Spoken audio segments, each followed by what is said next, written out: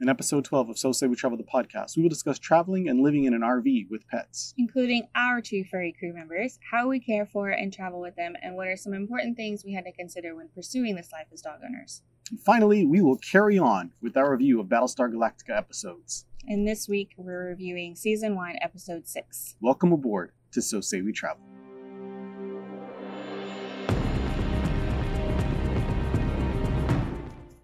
Hi, I'm Sean. Hi, I'm Charlie. And we are So Say We Travel. Yes. And this is our 12th podcast episode. This series of podcasts, I like to start every single one off by talking about kind of why we got into doing them in the first place. Personally, I believe that experience is interchangeable with knowledge. And so through our life experiences of first, we were sticks and bricks and then transitioned to living full-time in our RV. Yes. And we documented and shared our experiences with that. Hopefully shared some of our knowledge with that. Hopefully. And now that we're living full-time in the RV as pretty much newbies, we've only been in it for about 2.5 months now. Yeah.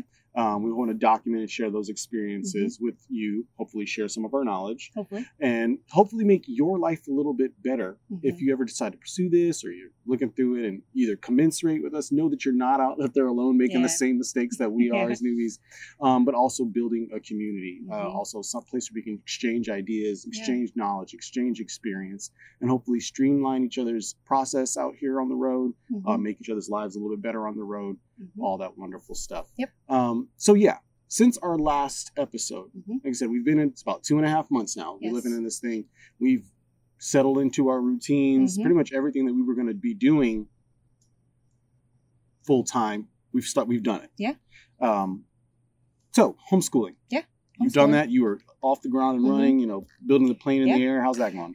I think it's going really well. I enjoy it so much. I just, at first, like figuring out the lesson plans and stuff and trying to be like on a schedule was kind of hard for me, especially because like I'm a planner, like I have to be on a schedule, like type thing, and sometimes it doesn't go that way.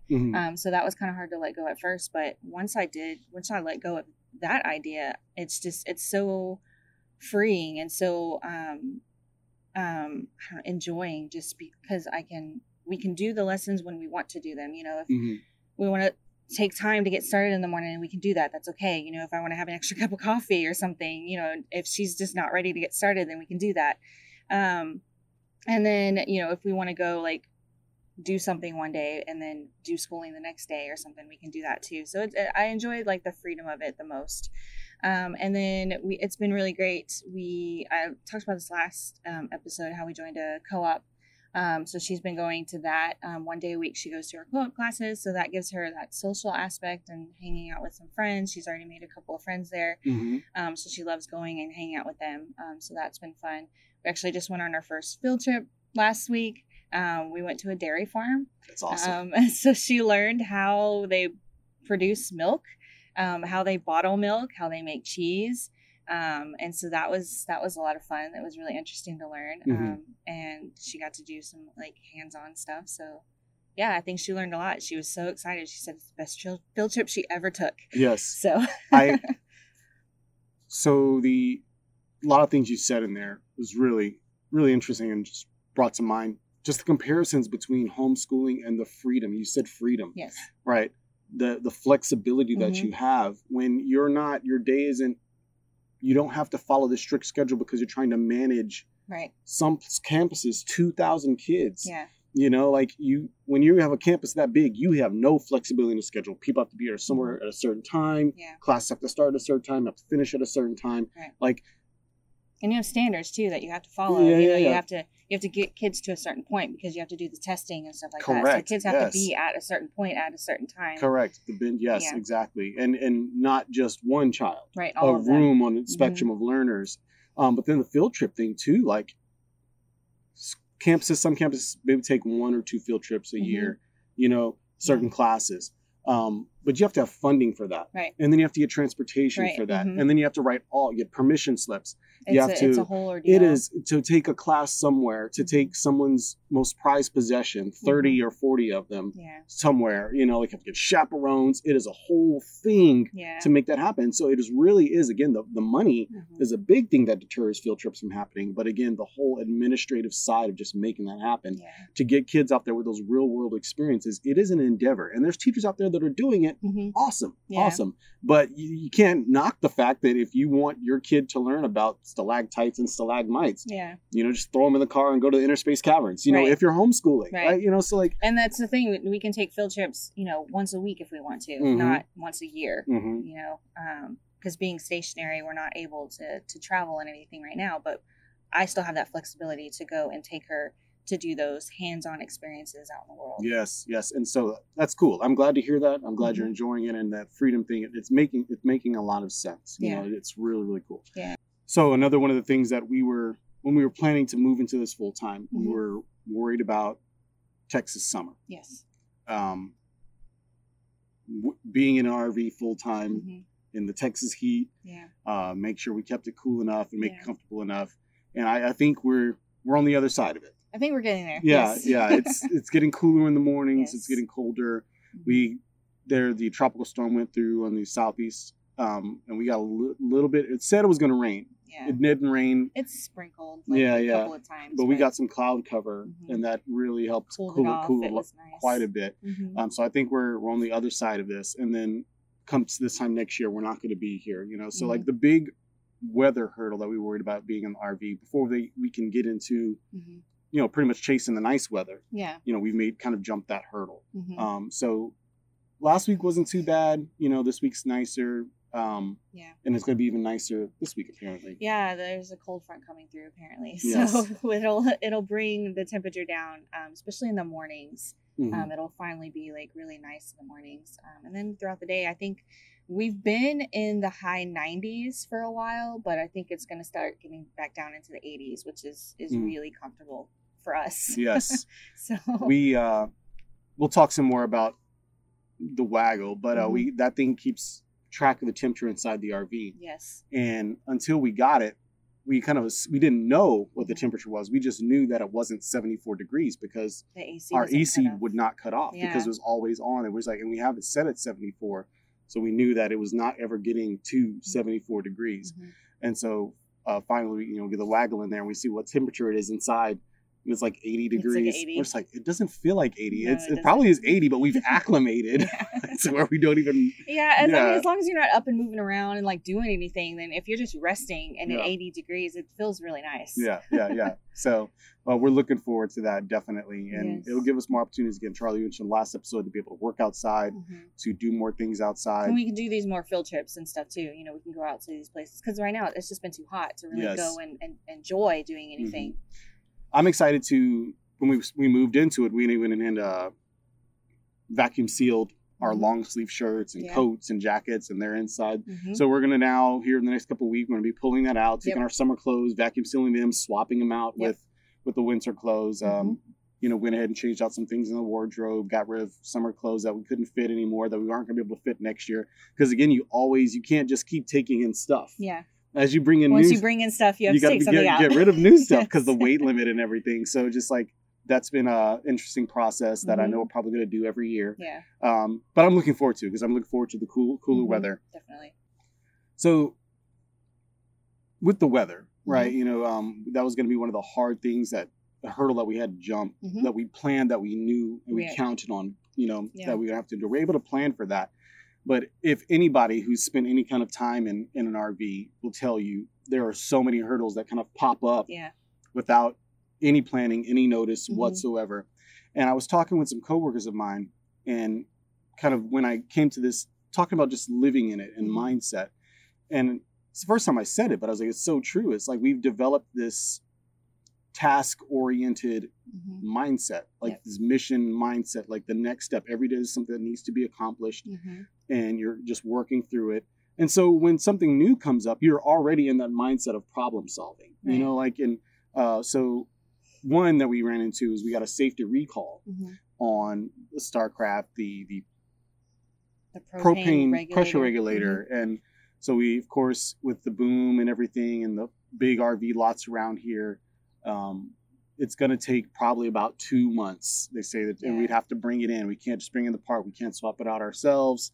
So we're sitting here just already in the mindset we're in, just thinking about how can we solve this. Mm-hmm. If you have any solutions where this has happened to you before, or you've gone or already got your safety recall swapped out, go ahead and let us know in the comments. Reach out to us, let us know what your solution is. We're currently working through ideas because we live in this thing. We can't give it up for 2 months. So Charlie's initial thought is just, well, let's find a smaller RV place that won't take so long. We only looked at one in the area. There are other ones. I mean, we may have to drive a little bit further, but maybe we can make it out at like a weekend trip or something like that and go and drop this thing off, and hopefully, we'll figure something out. So we don't need the propane yet, right? We haven't really used it all summer because it's hot. I don't think we'll need it for the fall. Not for a while. I don't think we're going to need it till like after Christmas. I mean, it gets cold, but not uncomfortably cold until like January. And our RV has fortunately an electric water heater as well as a propane water heater, so we can still take hot showers even without propane. But as far as like the furnace and everything, we're kind of kicking that can down the road, but trying to figure out how to do it. Potential crisis. So we're working through it. But one that kind of jumped up on us, unfortunately, the other day, Charlie got rear-ended in the Colonial One, the truck. And of course, I was worried about her. But then my first thought, she got rear-ended. And then where hitches. And the back is where the hitch is. And we have trips lined up and all that stuff. So I'm thinking, man, if the hitch is damaged, we're stuck. What do we do? We're stuck. And that's another thing. Like, what do people do in this situation? Because, I know it's going to take a long time to get it fixed, just because with everything right now, it just takes a long time to get these things taken care of. I know I'm going to have to drop the truck off, and then it may be a while before it gets fixed. So, like, what do people who full-time like do in this situation? Like, what if there's something wrong with your vehicle and you have to get it fixed? Like, what do you do? Yes. So we're trying to figure that out and work through that right now too. So she was not at fault. She got rear-ended. So I was at a stop sign. This person, I'm pretty sure they were on their phone. I was stopped at a stop sign and she just rear-ended me. So it wasn't that bad. We weren't going, excessive speeds or anything like that. I'm thinking, again, I'm problem solving. My initial thought is you would have money set aside for things like this. And I could buy a bumper. I would probably take the truck somewhere and have them inspect the frame, inspect the hitch. And as long as that was okay, I could buy a bumper and I could take the bumper off and put a bumper back on. I could do that myself. So that's something really important, is be handy, right? Living in an RV full time. But if there's some more damage done to it than that, then we would definitely have to get really flexible and really innovative and come up with solutions. So again, if you've had that experience before, like something happened to your vehicle and it threw off your travel schedule and you had to stay somewhere longer than you intended, kind of just tell us what your experience was, share us a bit of knowledge with us, and kind of help us problem solve and work through our potential crises coming up down the road. But again, what we want to talk about this episode has a lot to do with the weather. And that's because we travel with 2 furry crewmates. And while we might be content being inside, no. Sometimes they can't do that. They're not the super smart cats that know how to use the toilet. And then again, I don't even know they would know how to do the push pedal to flush the toilet inside of an RV. You could train them. It might be a whole thing. But they do have to go outside. And so, we're just going to talk about today. We're going to talk about pets. We're going to talk about, in particular, our 2 pets, our 2 furry crewmates, Hilo and Apollo. So you tell me about Hilo. So Hilo, he's 5. He's 5 years old. We got him when he was a puppy. He's a corgi, and he's more my dog. He's my furry crew member. I wanted a corgi. We had a corgi before, and then I wanted another one. So we got Hilo about 5 years ago. And so he's my little furry crew member. He's a little rambunctious. He's a corgi, so he has a corgi attitude. He has the, what is it called, Napoleon syndrome. Yes. He thinks he's a big dog, but he's not. He's not. No. So where did you get him from? A breeder. Yeah. We got him from a breeder. I drove about 3.5 hours to get him. It was one of those things you set it up ahead of time. You know, as soon as these dogs are born, you want to get on them because they're hard to find. Mm-hmm. So we paid a good amount of money for him because he's a corgi. Mm-hmm. And so, yeah. Yeah, but he's again, he is, I would say, our guard dog. Yes. Like physically, he barks, physically, like he alerts to everything. Mm-hmm. You know, he sees, you know, because they're herders, but they use them to go after things that burrow, mm-hmm. like, you know, like rabbits, you know, little stuff like, and he can see it. Like he sees tiny things far away, like mm-hmm. like tiny stuff that we wouldn't see. And you just alert. See those ears go up, and he's ready to go. So he is definitely the bark. Yes. Right. And we only say that in comparison to our other dog. He's not an excessive barker though. I mean, he's trained. We've trained him well. Mm-hmm. But he does bark and alert us mm-hmm. to things. Yes. And he's vocal. Like if he needs to go outside, you know, he'll give us a little woof, like, hey, I need to go outside. Like, so he's a good dog, really good dog. Mm-hmm. Just a brat. You know, like he's a corgi. Like, you know, he's gonna. I think he was a lot worse, obviously, when he was younger. But I think he's hitting that like mid-level age now, and so he's mellowing out a lot. Yeah. Then he's a corgi, mm-hmm. and so everybody sees him. Like, oh, yeah. But he's really sometimey about I don't know what it is. Like who he wants to get close to. Some people he just rolls in his bag, he's like yes, and he soaks it out. But then some people he's just like nope. Mm-hmm. Nope. And it's very interesting to see the type of people that he's like, you know, mm-hmm. like, don't touch me. Yes. You know, so he's not just an all-around friendly dog. Yeah, and I have no idea what it is. I can't figure it out. I mean, at first I thought it was like colors, like men. Like he didn't like men, but then he's fine with some men. Mm-hmm. And then I thought it was like certain like women, and then that didn't. I don't know. It's weird. Like there's just some people he just does not like. I don't know if it's the smell of them or what. Mm-hmm. So Hilo, right? His name obviously, like everything, we've named him after one of the Battlestar Galactica mm-hmm. characters.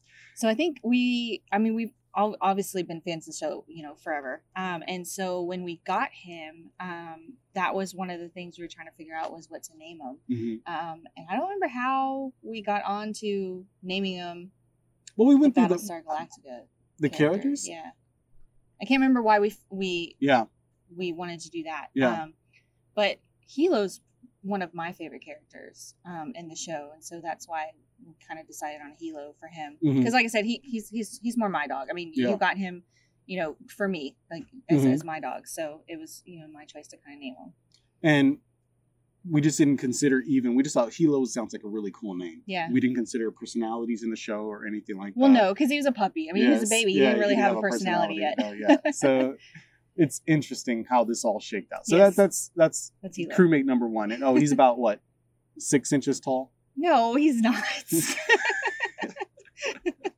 He's a corgi. He's like this big and like this long. No, he's not. And like this wide. But then our other dog, Apollo, he's our rescue. We had the corgi, and we knew that we got him from a puppy mill, you know, because we wanted a corgi. You're not going to find those at shelters, right. You know, like, but we do understand that there's an issue with overbreeding in dogs in the mm-hmm. shelters, and I have no issue with shelter dogs. My first dog, my own personal first dog, was from a shelter, and then, you know, so I had no issue with going and finding another one. And we saw this one, Winston was his name, mm-hmm. and we saw him on social media from the local animal shelter, and we're like, oh, you know, we got to go meet him. Yeah. You know, he's an older guy. He needed a home. He's like, well, we got to go get him. And we got there, and somebody had already adopted him. So we were looking around, and then we see this. He still looked big. Yeah. He was big, but he wasn't as big as he is now. He was blacked out, mm-hmm. and he was in this kennel by himself, and just this husky. He looked like a wolf. Yeah. His white really wasn't that. We walked another dog before him too. Yeah. So there was one that we walked before him, and then he was actually the second dog that we took out and walked around. But he wasn't, you know, I can't really remember like what he was doing then, but I don't remember him being like over the top mm-hmm. like at all. But he was just massive, and he looked like a wolf. His name was Ulf. ULF. Mm-hmm. ULF. And so was like, okay, yes, he's cool, he's awesome, let's walk him. And we took him out. You know, he was really big, chill, really chill. And then we tried to put him. We did the paperwork and everything, and then we tried to put him in the car and tried to pick him up. He whined. And we realized how not chill he was. He touched him and only like under his arms to, you know, help him jump in, and he freaks out. Just like that's when like he's a husky through and through, vocal. He screamed bloody murder. Yes. He was 60 pounds. 60. Yep. Today he is. Well, he was 60 pounds. And like we had him for a few days, and I was like, "There's something wrong with him. Like he's not acting like he should, right? He was really laying around, barely moving. I think he stopped eating. And so I had to take him to the vet anyways because the follow-up. I think it was maybe 4 or 5 days after we got him.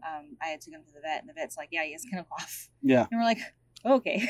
Yeah, thank goodness. Yes. So we had to get medicine for him and everything like that. They treated it and everything, and the shelter gave us some medicine. They paid for it and stuff like that. Gave us some meds to get him better. So then we got him, back to health, and then he was up and moving around a lot more. And then he gained a lot of weight. Oh my God. Yes, he is over 100 pounds right now. We don't know the exact amount because he's scared of the scale. So when we go to the vet, we can't get him on there and sit there for a few minutes. But the last read was like 103 pounds. Good grief. But he's a guard dog visually, a guard dog, because he's tall. We think he's mixed with maybe German Shepherd and Husky. Black. He's all blacked out. It's got some white spots on him. Don't tell anyone, but his bark is worse than his bite, and then he doesn't even bark. He doesn't. He is very docile, very easygoing, very chill, gentle giant,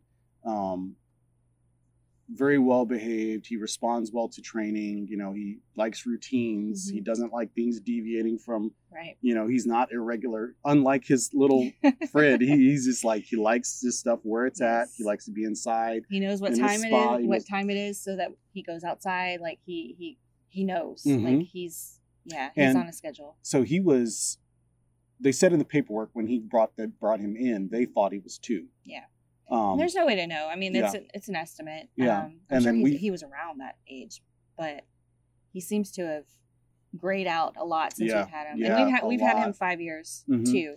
So he's at least 7, if not more. Yeah. And he's the white's coming in. So that's another thing that, again, we're talking about today. So these are our boys. And just some pros and cons of having the dogs that we've seen, living with them in the RV is, again, Hilo is that extra security measure. He is the vocal alarm, like the audio alarm, and then Apollo is that extra visual security measure. He probably wouldn't hurt a fly, honestly. I mean, don't tell anyone. But all we have to do is walk him around an RV lot once or twice, and people see him and they're just like, not that we're trying to keep people away, but they, anyone thinking of coming into our campsite will think twice, especially if he's, we got him hooked up outside. Everything is pet friendly. It's got a little latch right there on the door. Like they can be hooked up and out on our mat and area. They'll think twice before walking over here because he's a big dog.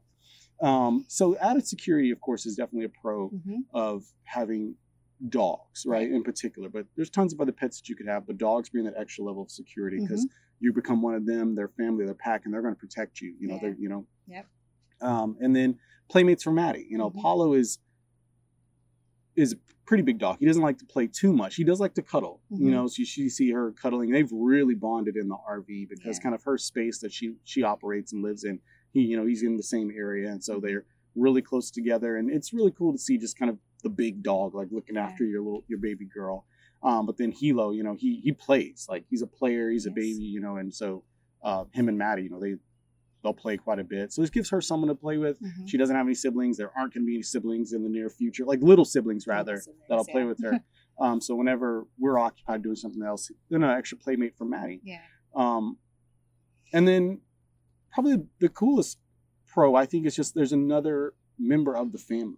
Like I've had to leave one dog behind before. Hindsight, I probably shouldn't have. Probably if I could do it again, I wouldn't have. But it was military orders at the last minute, and the place that we could get my family into, it wasn't dog friendly. And so we had to leave them behind. And that's stayed with me for the longest time.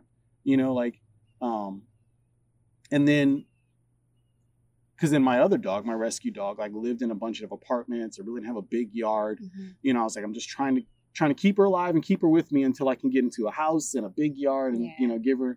And she didn't make it, unfortunately, but I just did not want to leave her behind. I don't want to leave in it. They're a part of the family. Right. And then so when we decided to do this life, and it was just like, we had to figure it out. You probably didn't see it. It was massive. What was it? I don't know what it was. I don't want to know. He's gone. He's going on with his life. I'm going on with mine. But yeah, like, so we, to make this move, going from 2,500 square feet to 250 square feet, like, we have these dogs and we're just like, we could have been like, it won't be easy having them with us. And thought of all the reasons why to rehome them, whatever. No.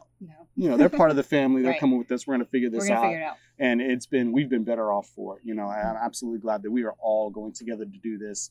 They've taken some really cool hikes with us, gone to some really cool places, been outside and played in some really cool places. And I think this will be, better for them. I think it'll extend the life of, Apollo, and give him, from what we heard, he was on the street for a long time, before they found him. And, just kind of give him a slower life, just get out and relax and enjoy himself. I'm excited to give that to him. Yeah. But it's not all sunshine and rainbows. It's not. Living with the dog in 250 square feet. Yeah. So what are some cons that you would say? Well, we can't sleep in. We have to get up and you have to take them out, in the mornings. And then you have to factor that into your day too. Like, so you get up and if you have somewhere to be, you have to factor in the time that you need to take the dogs out. And then, I mean, we always like to get up early anyways, just because it gives you the full amounts of day to figure out what to do with your day.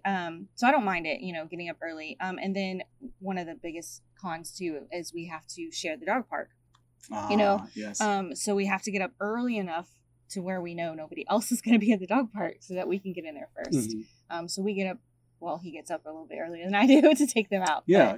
And it's not, we've talked about this before, I think, on the episode. It's not that we don't mind having our dogs around other people, because we know our dogs will be fine.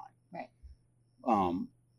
We just don't want to find out if their dog's not fine. Or one day, Hilo rolls over on the wrong side of the mat and then just decides to go with somebody else's dog. Like, I don't want... It's a risk I'm not willing to take. Yeah, it's not worth it. It really isn't. Like, I think we're past the point of socializing them, and I'm okay with them not being socialized. I have no problem with keeping them away from other people's dogs, keeping them on a leash all the time. Yeah.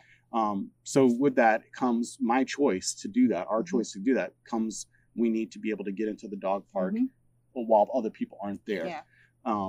And so there's a bit of a rotation that happens. Someone will go in and another person will go in. And so in order to kind of beat that rush in the mornings, we have to get up really, really early, kind of be the first ones in there. Right. And that's only because we're working, right? Because I need to be to work at a certain time. If I didn't have to be to work at a certain time, I could just sit there and drink my coffee and wait till they were done, then go. Yeah. But, so I think that'll definitely change once I'm no longer on the 9 to 5, But that is a bit of a con, because I would just rather take them outside. Yeah, and you can't do that, like, I mean, there is like little grassy patches around here, but we've trained them to go in the dog park. So even if one day we're like in a hurry and we want to just take them out here real quick, they won't do it because they've been trained to go to the dog park and to go to the bathroom there. Yeah. So, so yeah, then, of course it's a Corgi and a Husky. They are covered in hair. Their bodies are covered in hair, and then they cover everything around them in here. Yes. And so it is a never-ending losing battle. It's a losing battle. It is. Trying to maintain and keep the fur down. I do get them furminator treatments every 6 weeks or so, 6 to 8 weeks. So that helps a lot. Because it actually pulls the hair out. The deep coat. Deep coat. The hair that's not stuck. Yeah, it pulls it out, and they get like 20 minutes of brushing or something like that. So that helps a lot. But of course, they still shed, like, no matter what. Even that furminator treatment doesn't stop them from shedding. It just helps decrease it. Yes. So. And it's not like they're walking around every day like doing they literally, just by sitting, they're just sitting there. You can see like little clouds of fur just falling off of them. Yes. So that's kind of Maddie's task, her chores. Like, she's doing the daily maintenance on the fur. And that's what it comes down to, is just maintenance. As long as you like do a general sweep once a day, it doesn't get out of control. Right. But yeah, every now and then I'll, roll over and there's hair, all across my computer. There's hair in my, deodorant. There's hair in my food. It's just like, it is what it is. It is what it is. Yeah. And Charlie got this really cool sign that says, fur is just part of the decor around here. Yeah. Like, you just say, it is what it is. You have to get used to it. Yeah. And I've seen some really cool signs too, where it's, if someone's coming in your home and like, if you have a problem with hair on your clothes, don't come over. Don't wear black. Don't wear black. Yeah. Don't come over. Like, it's just like, you got to just, it is what it is. It's a con, but it's totally worth it. Yeah. But then again, there's dogs out there that don't shed nowhere near as much as the breeds that we have. Yeah. We just have shedders. Yeah. That's the way it is. Yeah. So just maintenance is really the way you get around that. But again, it was really hard to really just quantify the pros. This is why the list is so short, but really the cons, this list is so small because there's very few cons about having the pets with us. Yeah. But yeah, you say like once you get them on a schedule, that's a good thing until it's not, until you have to flex that schedule. Right. So that's why I think that. But our dogs are older too. So I mean, if we have to change the schedule, they'll adjust really well. But they're not puppies. I think it would be a lot harder if they were puppies, like trying to figure out a schedule and a routine. But our dogs are older, so it's that helps a lot. And they don't graze. Like we have set times that we feed them, and then we give them opportunities to use the bathroom, reasonably with that, so they know like I'm eating at this time, and they have set times to use the bathroom. So not ever like they really, really have to go, when they're not able to. Right. Yeah. So we kind of worked around and made sure that was okay. Yeah. But so speaking of care and taking care of them, there's a lot of different essential things that we needed to do to make this work. Right. Living with, the Hilo and Apollo and pets inside the RV. Yeah. So what are some of the things that we've implemented, essential things that are necessary when living with a pet in an RV? So one of the things that I think is kind of the most important that I didn't even think about until we were already living in here is the fact that, the dogs are in here and we leave and we go somewhere. If we're gone for an extended period of time, what happens if there's a power outage and the AC is off? And again, this is only during the summertime. But what happens if there's a power outage and the AC goes off? How will we know, because we won't know. Or what, if something happens to the AC and it just cuts off, we wouldn't know. And so then the dogs are inside and it's excessive heat, 100 degrees outside. These things are not insulated at all. So it gets hot very quickly. In a sticks and bricks, if your AC goes out or the power goes out, it's not that bad. It's going to take hours before it gets uncomfortable in your house because it's so big. But this space, these things, again, they're not insulated. It gets hot very quickly if the AC goes out. So one of the things, we had to think about was what do we do? How do we monitor that? If the power does go out, how do we monitor the temperature inside? If we want to go shopping or something and be gone, for the entire day. So I actually did some research and found this device, Waggle. Do you have it? Yep. So this is it's Waggle. And so this, you just hook it into the RV. There's a little, what's it called? Little plate sticks on. This monitors the temperature of the RV. And then it also, you can hook it up here to the charging device and it will tell you if there's a power outage as well. So this is a nice little device that I found. It is a subscription service. You do have to pay for a subscription. It's its own wireless connection. It works on the Verizon network. It has its own connection, so it works even if there's a power outage. It tells you what the temperature is in the RV, and again, if it's connected, it will tell you if the power goes out. And this is good because it alerts you as well. That's what I meant to get a text message. I'm going. Yeah. You get a text message, and so if we're out and about shopping or something like that, it will send me a text message that says the RV has a power outage or the RV is getting too hot. I think I have it set to where if it gets above 80 degrees, it will send me an alert. And so then every 10 minutes, it's constantly texting you too what the temperature is in your RV. So that's good to have, right? So when we're out and about, if something were to happen, we would know and we can immediately come back, to get the dogs out so they're not in this oven, Yes. with if it were to happen. Yes. So it's definitely something that is worth having. You definitely want to look into it if you're considering doing this lifestyle with pets, because you don't want to take that risk of the AC going out and them being in there for hours at a time. So It's subscription service. Is it a contract at all, or is it month to month?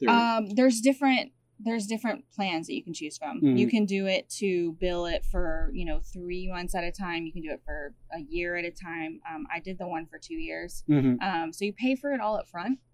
You pay the whole subscription up front. If you pay for the 2 years, it's cheaper. Gotcha. It's like $10 a month if you do it for 2 years. Or if you do it for every 3 months, I think is the lowest one that you can do.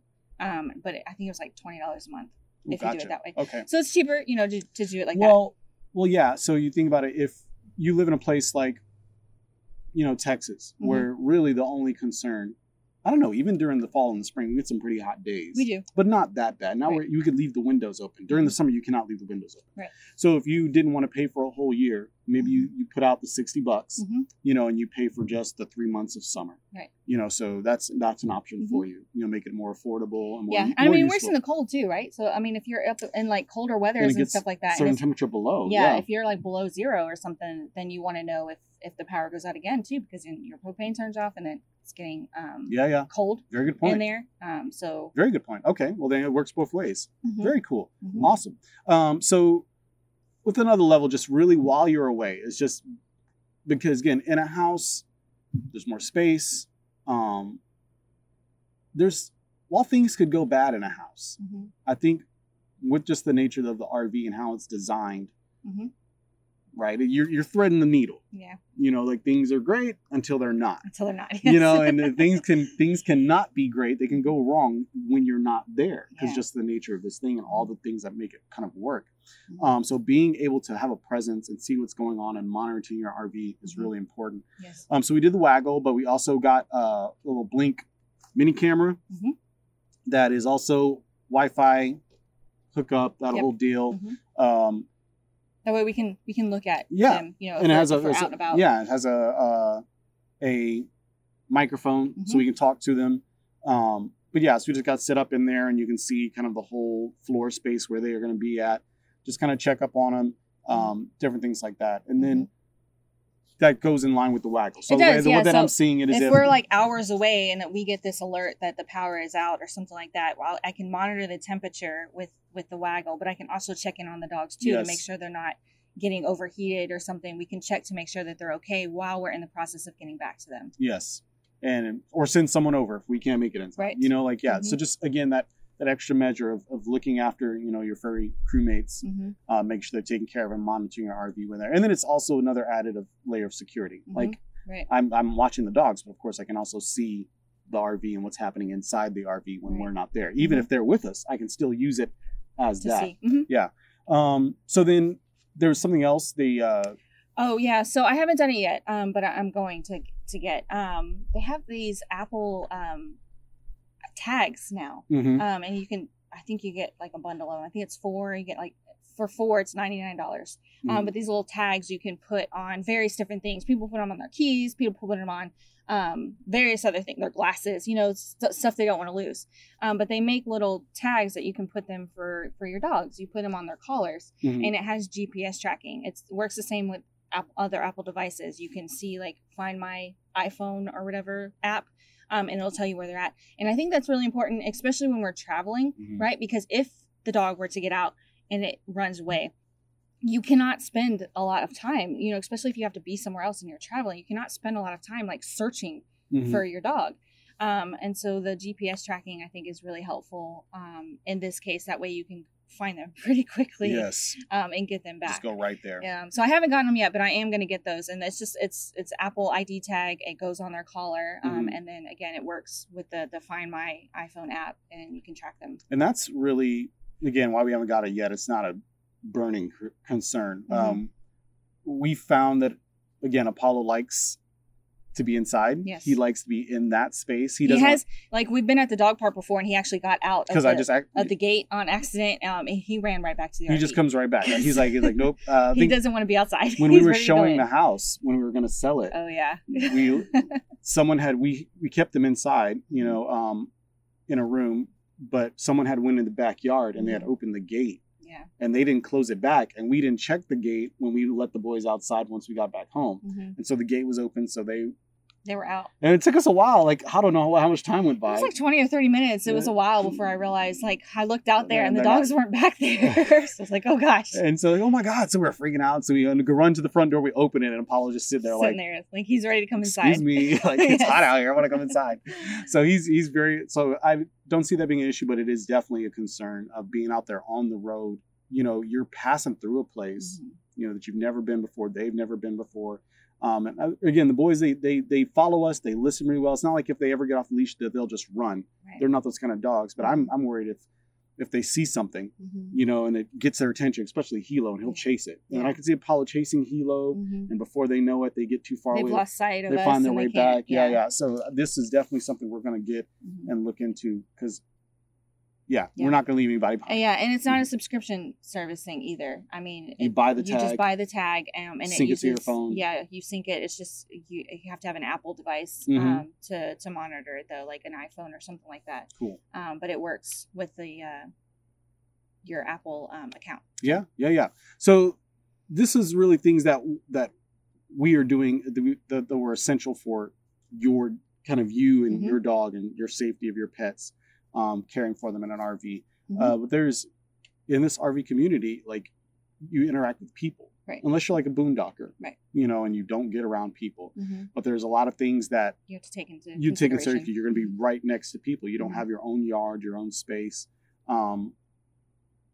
Maybe a little bit more than you normally would with a house, you know, because people are out and about more in RV parks. You're probably going to interact with more people. Again, you're taking your dog to and from place for them to use the bathroom, so you'll be running into interacting with people. Right. So yeah, just some things to consider. Sign on the door, letting them know that, you know, there's dogs inside. Yeah. Especially if something were to happen to the RV, you know, like if it were to catch fire or something, you know, like if there's a sign on the door, it lets people know, like, there's dogs inside, you know, help get them out, something like that. Yep.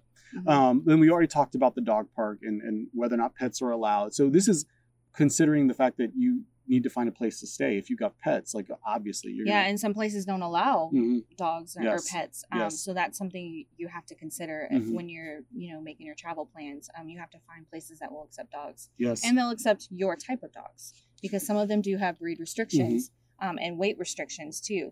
So you will have to consider that. You're not going to be able to get into every single RV park that you want to, because some of them might have restrictions on the dogs. And you might list that as a con, but I think there's more than enough parks out there that you know that you can find a place to go with your dog. I mean, worst case scenario, fill up your freshwater tank, go boondock somewhere, you know, let your dog experience the world. So one thing that was really important when we were shopping for our RV is we were considering space, right? Like, we knew how many people were going to be in there. We knew the boys was going to be in there. So Apollo, he doesn't tear up stuff. Right. Again, he just lays around, big, lazy, easygoing one. Hilo, he's a pup, you know, he hasn't grown up yet. He tears up stuff. Like, if he can get to it, he will chew it. He's a chewer. He chews, that's his thing. I mean, he chews. Yeah. And so we have a kennel for him. But we're thinking about space and like where it would go. And fortunately for our RV, we have this indoor bike storage in the second bunk. Now, we didn't have any bikes. We have one for Maddie, but we didn't. So essentially the point is that the thing folds up and you slide the bikes in there, but we don't use it. So it stays down all the time, and it leaves this little nook right underneath Peyton's area. And so we just found a collapsible kennel that goes right in there. It fits perfect. Yeah, and it's more than enough space for Hilo, because he's a little, you know, he's relatively a small dog. So he gets in there and he's comfortable. You know, that's his space. He knows he goes right in. It's like his doghouse. That's where he spends the night. And Apollo just kind of lays around the floor everywhere. But we had to take that into account, as we need a space to put him. But again, even if we didn't have that space, the collapsible kennel is very, very useful. So at night, you know, when you can't monitor your dog and make sure he's not eating up everything, you know, you just, that's probably the thing he's gotten into most recently is Maddie left her crayons on the floor, and he's like, oh, cool, snacks. And he chewed them all up. And then we saw later that he chewed them up and ate them at the dog park. It was probably grody. So disgusting. One of the worst things too, he ate a marble one time. Oh God. We almost lost him. He ate a giant marble. Don't know how he ate it, but it was like this big around. This thing was huge. And we almost lost him because he went into like he had seizures and stuff like that. Yeah, because he was filling up. Like everything was it got into his intestine and it blocked his system. And it took a while for the vets to figure out what was wrong with him because we didn't know either. Mm-hmm. And so we almost lost him because of that. So again, that's why we have to kennel him because he just eats. He doesn't matter what it is. He'll chew it and swallow it. And And I worry about him all the time because of that. So the collapsible kennel is very, very useful. Mm-hmm. Make sure you have like a little space inside your RV. Mm-hmm. If you don't have a space, again, you can make space if you don't have space. Yeah, I've seen people turn their dining room tables into kennels. Wow. Yeah. It looks really cool. I mean, it looks like a U-shaped dinette, right? So you take the table out and you build like this custom kind of kennel thing. Cool. And so they go in there. That's an option. So the tables, the table is on top. Right. So it's like a crate and then they put like a flat top on it and that works as your table, but it also works as a kennel. Yeah. Because these are the things you have to think about. You know, like making space in what you have. Mm-hmm. And the reason we're saying this, we're putting all this stuff in a video, trying to share our experience and our knowledge with you, is we would much rather you see this video when you're researching and planning and you have a dog and like, man, what do I need to consider? Yeah. Do these things before. Consider these things before. Yes. Yeah, that's all I'm going to say about that. But then traveling in the vehicle on travel days. And a lot of this probably sounds like no-brainer stuff. Yeah. But again, it's the reason we're putting it in there is I joined, these Facebook groups, like full-time RV living, stuff like that. Mm-hmm. And people ask the questions, like, what do you do with your pets, when you're traveling? I'm a family of like 7, and we have 4 dogs and 2 cats and a bearded dragon and fish. Like, how do you guys do it? And I'm like, well, you don't, not with that much, but or there is no answer for that. That is unprecedented. You will be the first. Yeah. So you have to consider, if you're going to travel with your pets, you have to consider what you're going to do with them on travel days. Mm-hmm. And you want to make sure that you have a big enough space for them to travel with you. Mm-hmm. We talked about that when we were upgrading in our Upgrade the Truck video, why we chose to go from the Silverado to getting the Ram. Mm-hmm. We couldn't take our dogs anywhere with us because it was the extended cab on the Silverado. Yeah. And we needed that extra space and the extra payload in order to carry Apollo's 105 pounds. So that what truck you have, what truck you choose to tow with, like how many people need to go into it, how much weight you have to carry, all that stuff is important. Can you fit the dogs or cats or whatever you're traveling with in that vehicle with you? Because you don't leave them in the trailer. People ask that. I don't understand, like how they come to the conclusion that is okay. Never ever put your animals in the trailer. These things do not have shocks on them at all. So everything bounces around. You can put a video in there while you're traveling and see how much it bounces around. I mean, this thing was like jumping up and down, like when you're traveling down the road. You don't want to put your animal in that. It will traumatize them. Mm-hmm. And I can't believe that people ask that question, but do not put them in the trailer on travel days. Yeah, I grew up riding in the back of the truck, and I turned out just fine, but I would not ever put my kids in the back of the truck. Driving down the highway, like out on backcountry roads, going around, moving around, fine. But out on the highway, like I've ridden in the back of a truck before, like on main thoroughfares. Yeah. It's just like I would never do that for my kids. If I wouldn't do it for my kids, then I wouldn't want to put Hilo or Apollo in that situation. And they do make these kennels that can go in the back of the truck. Mm-hmm. Not just the collapsible like wire kennels. Like no, they make these really industrial like size ones that you can tie down into the back of the trailer, and they're specifically designed to be in the back of your truck. Mm-hmm. And so that if you don't have room in your truck cab, then that is something that you consider. I would never do it. We would never do it. It's a personal choice, but I have seen people do that. Mm-hmm. But if you're going to do that, make sure you get one that is specifically designed to be in the back of a truck. Because if you were to roll over or get in an accident or anything like that, these kennels are specifically designed to protect your pet when there is an accident. Yes. So that is something that you can consider doing as well. Mm-hmm.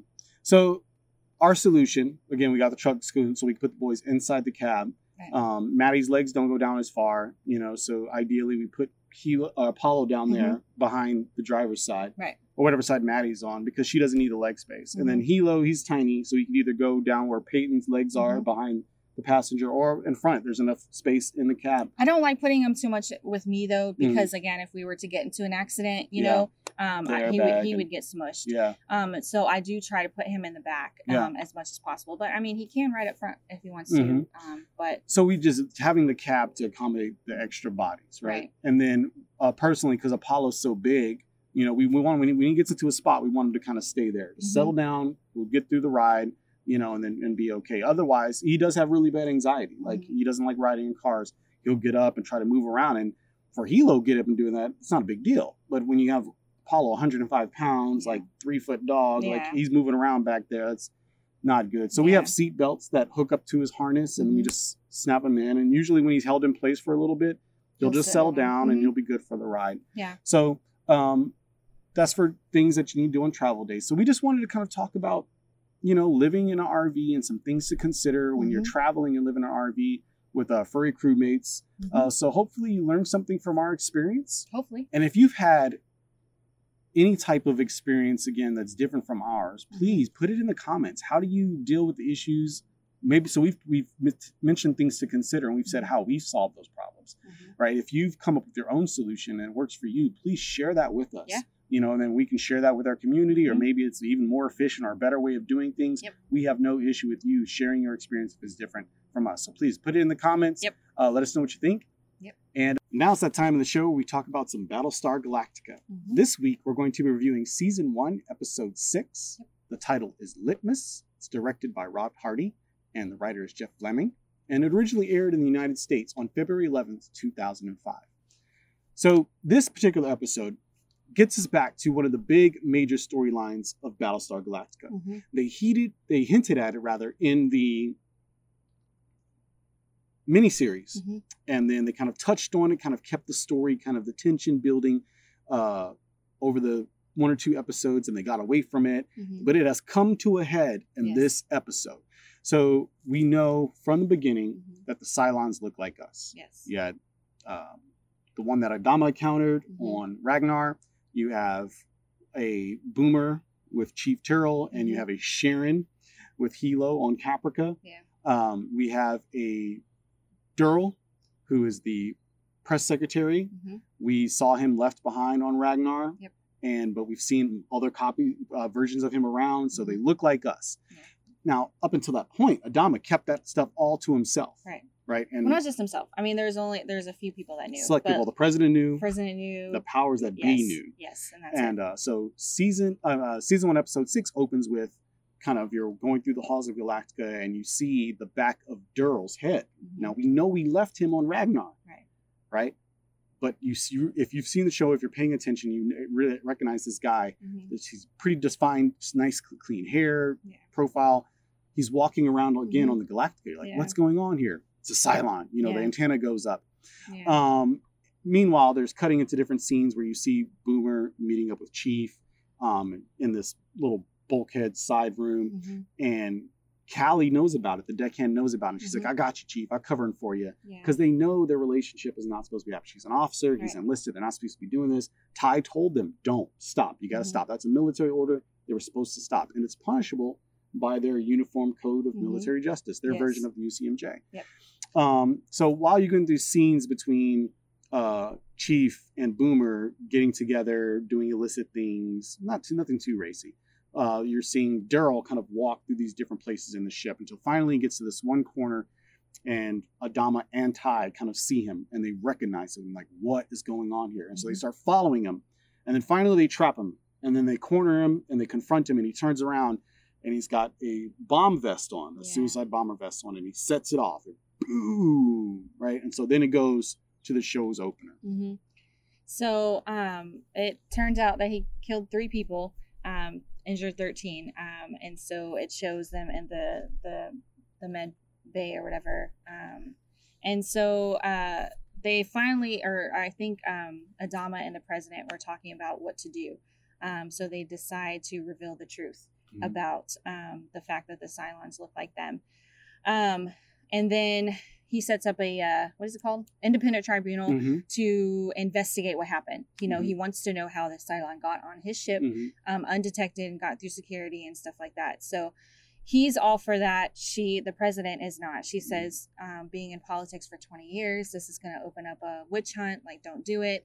But he decides to do it anyways. And orders her to talk about it, like do the press conference or whatever, because she didn't want to. But then like the next cut goes to her in that press conference when she is saying what's going on with the Cylons. Yeah. Well, I don't think necessarily that he made her. It's just that he's going to conduct business on the Galactica, how he's going to do it. Yeah. Whatever happens to the civilian side of the fleet, he's like, you do you. Yeah. I'm going to do this investigation. I want to find out who messed up. Yeah. Who dropped the ball? Yeah. People died on my ship. I got to do something. But then she goes and she does a press conference. So I'm not sure what happened in between there. Well, it's almost like he didn't make her. Like he didn't say, go do it. He said, I'm going to do this. And by him doing that and having this independent tribunal, she's like, well, if he's going to do it, it's kind of strong arming me, bullying me into, I have to announce this. Yeah. Because the word's going to get out, you know? And so she does this press conference. Okay. And she kind of opens it up. So they have another scene where the deckhands, Callie, the specialist and someone else are making some moonshine, and Chief comes in and sees them doing it, and of course they're not supposed to be doing that, but he's like, he doesn't get on them. He says, come back and I'll show you how to do. They're kind of bonding with them, and you realize that they're a lot of the protocol of what is the right thing to do, what is the regulation, is kind of fallen by the wayside, and they're all kind of covering for each other because they're all kind of family. They're brought together by this crisis. Right. And so you're not going to rat your brother out, you know, you're just like, so things that they would normally say, this is not okay, we can't be doing this. Case in point, the relationship between Boomer and Chief. Case in point, these deckhands making moonshine in his, you know, in his ship. Right. They should be checking each other in these things, but they're not. Right. But I think it's because of the conditions, right, that they're under. Right. So it's this whole kind of like laissez-faire, like we're all family, no one's going to rat each other out, that let kind of this happen. Yeah. So Sergeant Hadrian is the master of arms, and she sets her off on she goes about her investigation, starting this independent tribunal with no oversight. Yeah, and she asks Adama, she's like, if I'm going to do this, I need full access. No matter what evidence, wherever the evidence leads me, I need permission to go there. And he says, yes, like you'll have it. And so she starts asking questions, and shows scenes of her asking the deckhands questions about where Chief was at the night of the bombing. Now they all know they're supposed to cover for Chief, but they never ever stopped to get their story straight. Right. So she asks 3 different people. They all get 3 different stories where Chief is supposed to be. And so there's the antenna on the master of arms. She's like, I'm going to go talk to Chief. And so she brings in Chief and Boomer for questioning. And so he asks them, he's like, you know, are you in an illicit relationship with Lieutenant Valeri? And he's literally on the stand at this point. He's like, no, you know? And so then she comes and confronts him with the conflicting word that the deckhand said where he was at. Yeah. You know, you said you were here, but your deckhand says you were here. And so as soon as he realizes, like, crap, they're covering for me. He pleads the Article 23, which they're pleading the 5th.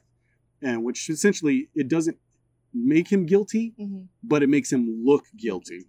And so he's like, he understands that. He doesn't say anything else after that. He doesn't say anything, even though it makes him look guilty. He's like, I'm not going to say anymore. And if I take the heat for this, that's fine. Right. You know, but I'm not going to say anything anymore. Only problem is he can't tell everyone else, shut up, stop talking. Right. And so she continues her investigation, putting one word against the other. And so they bring in, unfortunately, a specialist, which is like an E1 or E2, low on the totem pole, not really smart, doesn't see the big picture. Yeah. And they put him under the microscope, and he cracks under the pressure, and he realizes that he said too much. And then when he realizes he said too much, he's like, well, I'm going to take the heat then. And so then he admits to everything, leaving the hatchway open, letting, you know, like the security things, like he lied about Chief. He left his post, like he was supposed to be on watch. And he admits to leaving his post, you know, like, and that's a big no-no, huge no-no. Yeah. It's one of the general orders in the actual military. You can't do that. Like, so essentially he takes the fall for all of this, for the bombing, everything. They identify that, yes, it was a Cylon that did it, but the Cylon was able to do it because this guy left his post. And so then he gets implemented, right, for the specialist or whatever. He's put in the brig. He gets put in the brig. He's guilty. They're gonna arrest him, charge him with I I guess leaving... dereliction of duty. Abandoning his post, going AWOL, which is not colluding with the Cylons, but it is a big deal. You neglected what you were supposed to be doing, and that's how the Cylons infiltrated. So he's getting the blame for what happened. Yeah, and this is something I don't think a lot of people know, is that the military has its own code of law. And so if you can get punished by the UCMJ, but not only that, you're double held accountable, because if you commit crimes while in the military, you can you can be punished for violating the UCMJ, but you also can be punished in civil courts. Yeah. Right. So like they're held to a really, really high standard. So this guy, Daryl, leaving his post like he had said he did, even though he really didn't, because he was just covering for Chief. Like he's getting slammed for that, and then it led to, through neglect or whatever reason, to civilians dying. Like he's going to be in the brig for a long, long time. It's a big deal. And so once they finally come, like, that's what happened. He admitted he's the fall guy. That is the pound of flesh for the civilian people out there. Adamas thinks it's over, but they come and they say, Sergeant Hadrian wants to question you. Yeah. And he's like, what? So she brings in Admiral Adama to question him, and implies that he is partially responsible because he knew about Chief and Lieutenant Valeri's relationship, and he didn't do anything, essentially saying that because they had all gone lax on protocol and everything, this contributed to the gaps in security that let the Cylon through to kill these people, saying like, essentially, you're in charge. It happened on your watch. You were responsible. Yeah. And there's a lot of people that feel certain ways about how he responds to that. Essentially, he shuts down the independent tribunal. Yeah. And you're like, well, she's not wrong. Right. And this speech that you give because you're Admiral Adama that ends it, it's kind of this drop mic moment. No, she's not wrong. Yeah. You're not wrong, but she's not wrong. His speech he gives does make sense. It is true she did. However, she wasn't wrong. Yeah. And so essentially there's Marines in the room, and she tells the Marines to arrest Adama. And then Adama tells the Marines, make your choice. Yeah, you arrest her. Yes. She's out of line. And he tells the Marine, you make your choice. They're both right. And these Marines are like, well, he's the Admiral. So, and they arrest Sergeant H. He kind of steps to the side. He's like, Sergeant, what's her name? Hadrian. Come with us. She's like, nice try, but he's the Admiral. I don't know what you want me to do. Yeah. It was this really conflicting moment. A lot of people are like, ooh, Adama. But there's, if you really think about it, like this is one of those moments where you see him really kind of flexing his power. But he could only do this because of the situation that they're in. Right. If he was trying to do this and all things were normal, he'd be brought up on charges. He'd go see his superior. But right now, he's at the top of the totem pole. Yeah. So unfortunately, what he says goes. Yeah. And this has huge implications down the road in later episodes where certain people start to question that. Right. And it's a big deal. Yeah. So something to remember. End of the episode, Chief ends things with Boomer. Yes. He's like... He said that he goes to her and he's like, this is over. We're not doing this anymore. And she's like, I deserve a better explanation than that. He's like, he's upset because his deck hand is taking the fall for him, and he's like, that's not worth it. This kid is going down for something that we're responsible for, and I'm not having that. So he ends it with her. He says it's not worth it to do that, so that he ends that relationship with her. Yes, and it was really interesting to note, and they mentioned this on the Battlestar Galactica. If you look at her reaction when he says it's over, and he's like, our relationship is not worth this kid spending his life in the brig. Right. At that, she's like, all right, that's it. But then when she walks past him at the end of the episode, and he's like, by the way, did you leave that hatch open when we were getting together that one night? And she's like, what? Like, when he asks her and confronts her about possibly being in league with the Cylons and colluding with them, she gets visually annoyed. Like, that is what draws in a reaction out of her. And so you're wondering, like, was the relationship with Chief a front?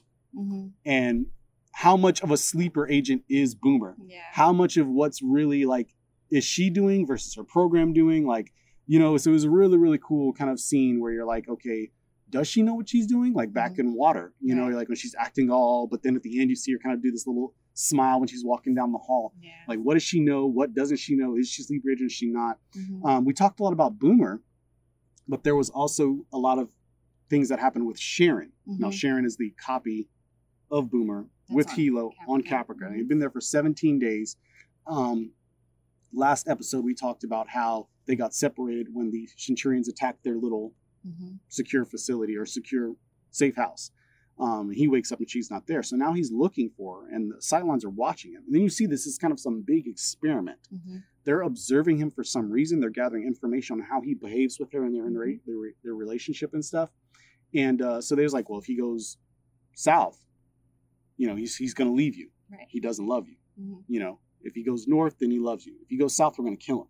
If he goes north, well, that changes things. Yeah. He goes north, you know, out of duty, out of love, whatever reason, he goes to save Sharon. He finds her, he saves her, and then so they're back together on the run. And you find this out later, you know, that the Cylons are actually experimenting with love. Yes. You know, they don't understand it quite fully because they're robots. Yeah. So they're experimenting with love. So that's why they took Sharon in the first place. Because they wanted to see what he would do, how he would respond. Would he go after her or would he flee? To save himself? So it's kind of creepy because you've seen kind of the Six following them and them watching these two. Like, why are they watching him? And then you realize like it's all about love. They're trying to see how she's doing things to him and how he's responding to it, and you know, Cylons and humans, whether or not she can be loved by a human, which is a really, really interesting story. So that again, the lot of slow burns that were happening was Chief and Boomer. That came to a head. It's over. It blew up in their faces. The slow burn that's still going on now is with Sharon and Helo on Caprica and what's going on with that. There was a Gaia setting that brought in Head Six. He goes to visit Starbuck after the bombing and everything in Medveg. She's still there from hurting her leg. And she mentions to him that they found Dural, the bomber, on C deck, which is where his lab and his Cylon detector is. And he hadn't put two and two together, but she's like, do you think that maybe he was coming for you? After you. And he's like, wait, what? And then it clicks. He's like, holy crap, they very well could have been coming for me. And he's like, you know what? I'm not going to sit here and die for this machine. I'm just going to blow it up myself. And Head Six like says, you know, don't make me angry, guys. You know, you wouldn't like me when I'm angry, which was a direct call back to the original Hulk scene. But it's really weird. You're like, what is going on with Head Six and guys? So that again, that slow burn is still going. She wants him to make the Cylon detector, but it's obvious the Cylons want to get rid of the Cylon detector. So like, well, what is Head Six? You know, is she working against the Cylons? Is she working with them? Is she so that again, it's a slow burn keeps it all going. Overall, I think this is a good episode. This is the storyline. It was good. I don't want to spoil anything, but this is really kind of one of the big major storylines that they keep going all throughout the series of Cylons look like us. And I've always believed this show is about the human condition and how we respond to certain things. It's not about the end of the world. It's not about the Cylons. It's about how we treat each other in these moments. And the president said that there will be a witch hunt. You'll start saying your neighbor's a Cylon simply because they brush their teeth funny. And I think that is an essential part of the human condition. And this storyline always, that drumbeat is always going, like, how do we treat each other when you're always suspecting one another? And of course, this show came out recently after 9/11 with a whole see something, say something, you know, campaign and everybody looking at each other and being untrusting, you know, things like that. So it's really, really cool. It's so relevant. I mean, it's still kind of relevant. You know, people are looking at each other, kind of distance themselves, you know, suspicious. So that's something that Battlestar does really, really well. And this is kind of the first time that it came to a head and was a big major episode. I like the fact they finally delivered on it because they'd been hinting at it, making a big deal. But then finally did this big splash where it comes to a head and Chief and Boomer's relationship is over because of it. Everyone knows about it now. A lot of drama happened on the Galactica simply because of the slow burn and not being honest up front, kind of playing things close to the secrets, you know, the secrets all came finally to a head. So it was a good episode. I really enjoyed it. I don't think there was a lot of meat to it though. I felt like the nod to Helo again and that whole deal was really short, not enough. Also the Gaia scene and Head Six, just again made more questions, didn't really give any more information. It wasn't a bad scene though. I always love whenever he has interactions with Head Six in public spaces. There's this one where she slams him up against the wall and she's like choking him, you wouldn't like me when I'm angry. And so this is happening in his head. But to a Marine guard, he's just standing there watching him, like, guys up against the wall, like, you know, I always love those scenes. So it wasn't too bad. But I like that it brought that storyline back to a head after the logistical episodes of water and you can't go home again, down pilots, personnel issues. So yeah, wasn't a bad episode. I totally enjoyed it. Yeah. Same. Yeah. I mean, I enjoyed it. I think it was one of those episodes where it sets the tone for future episodes. A lot of the things that happen in this one are going to come up later on, down the road. And so those are always good episodes. It's pretty intense, as well, as most of them are, but, I feel like this one is pretty intense because, like you said earlier, where Adama kind of makes his stand, and shows his hand, you know, he gives her full access, but then he yanks it back. Yes. So I think that was kind of messed up, but again, it just shows where he's at, you know, and he does that a lot throughout the entire series. He does that where he kind of pulls his chain back. Pulls rank. Yep. Yeah, pulls rank. I don't like Callie. I don't think that she's a very good actress either. Yeah. She has some really intense moments in the episode, and then later on down the road, she again gets pretty intense too. I don't like her interaction with people. Yeah. But overall, yes, I think it was a great episode. I think it gave a lot of information. I think the whole situation with Helo and Sharon, I think future episodes, it's going to be a lot more. It's going to be based on them. They're going to show a lot more. So I'm excited for that because I like that interaction with them. So those are one of my favorites when we get to that. So I like the fact that they're opening up to that, and then it's going to go to them. Yeah. And there'll be a couple episodes where it's focused more on them. Yeah, totally. Like, so you had the two relationships of the different Sharons, right? You had the Chief and Boomer, you had Sharon and Helo, and you can root for one or the other, you know, because, you know, Helo always liked Boomer, right? But he respected the relationship that those two had. But due to silent technology, he got his own copy, you know. So you're like rooting, like, are you team Tyrell or are you team Agathon, yes. Team Helo? And you're like, I like Helo better as a character. I really do. I like the relationship that's obviously because my dog is named after him. Yeah. So it is really cool to see that kind of relationship fell by the wayside, and you see this one kind of growing and budding, become something real. Yeah, because, I mean, if you think about it, the Chief and Boomer one was made in times of peace. Right. You know, when things are great and fun. Yeah. Like this relationship is being forged between Helo and Sharon is under duress. Granted, his feelings are genuine. Hers are manipulated. We don't know if they're genuine or not. Right. But his feelings are definitely genuine. So it was a really enjoyable episode, but it felt short because the story was pretty straightforward. You had there wasn't much diverging to different storylines. It felt short, but nice and compact, but it brought back this really big, major storyline that will go on all throughout the series. So hopefully you enjoyed our review of Season 1, Episode 6, Litmus in Battlestar Galactica. Hopefully. And we'll see you down the road. See you down the road.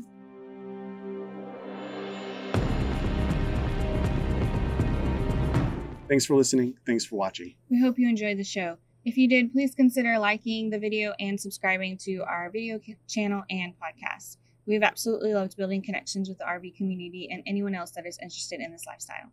So if you'd like to connect with us, please follow us on Instagram and YouTube at So Say We Travel, or visit us at SoSayWeTravel.com. See you down the road.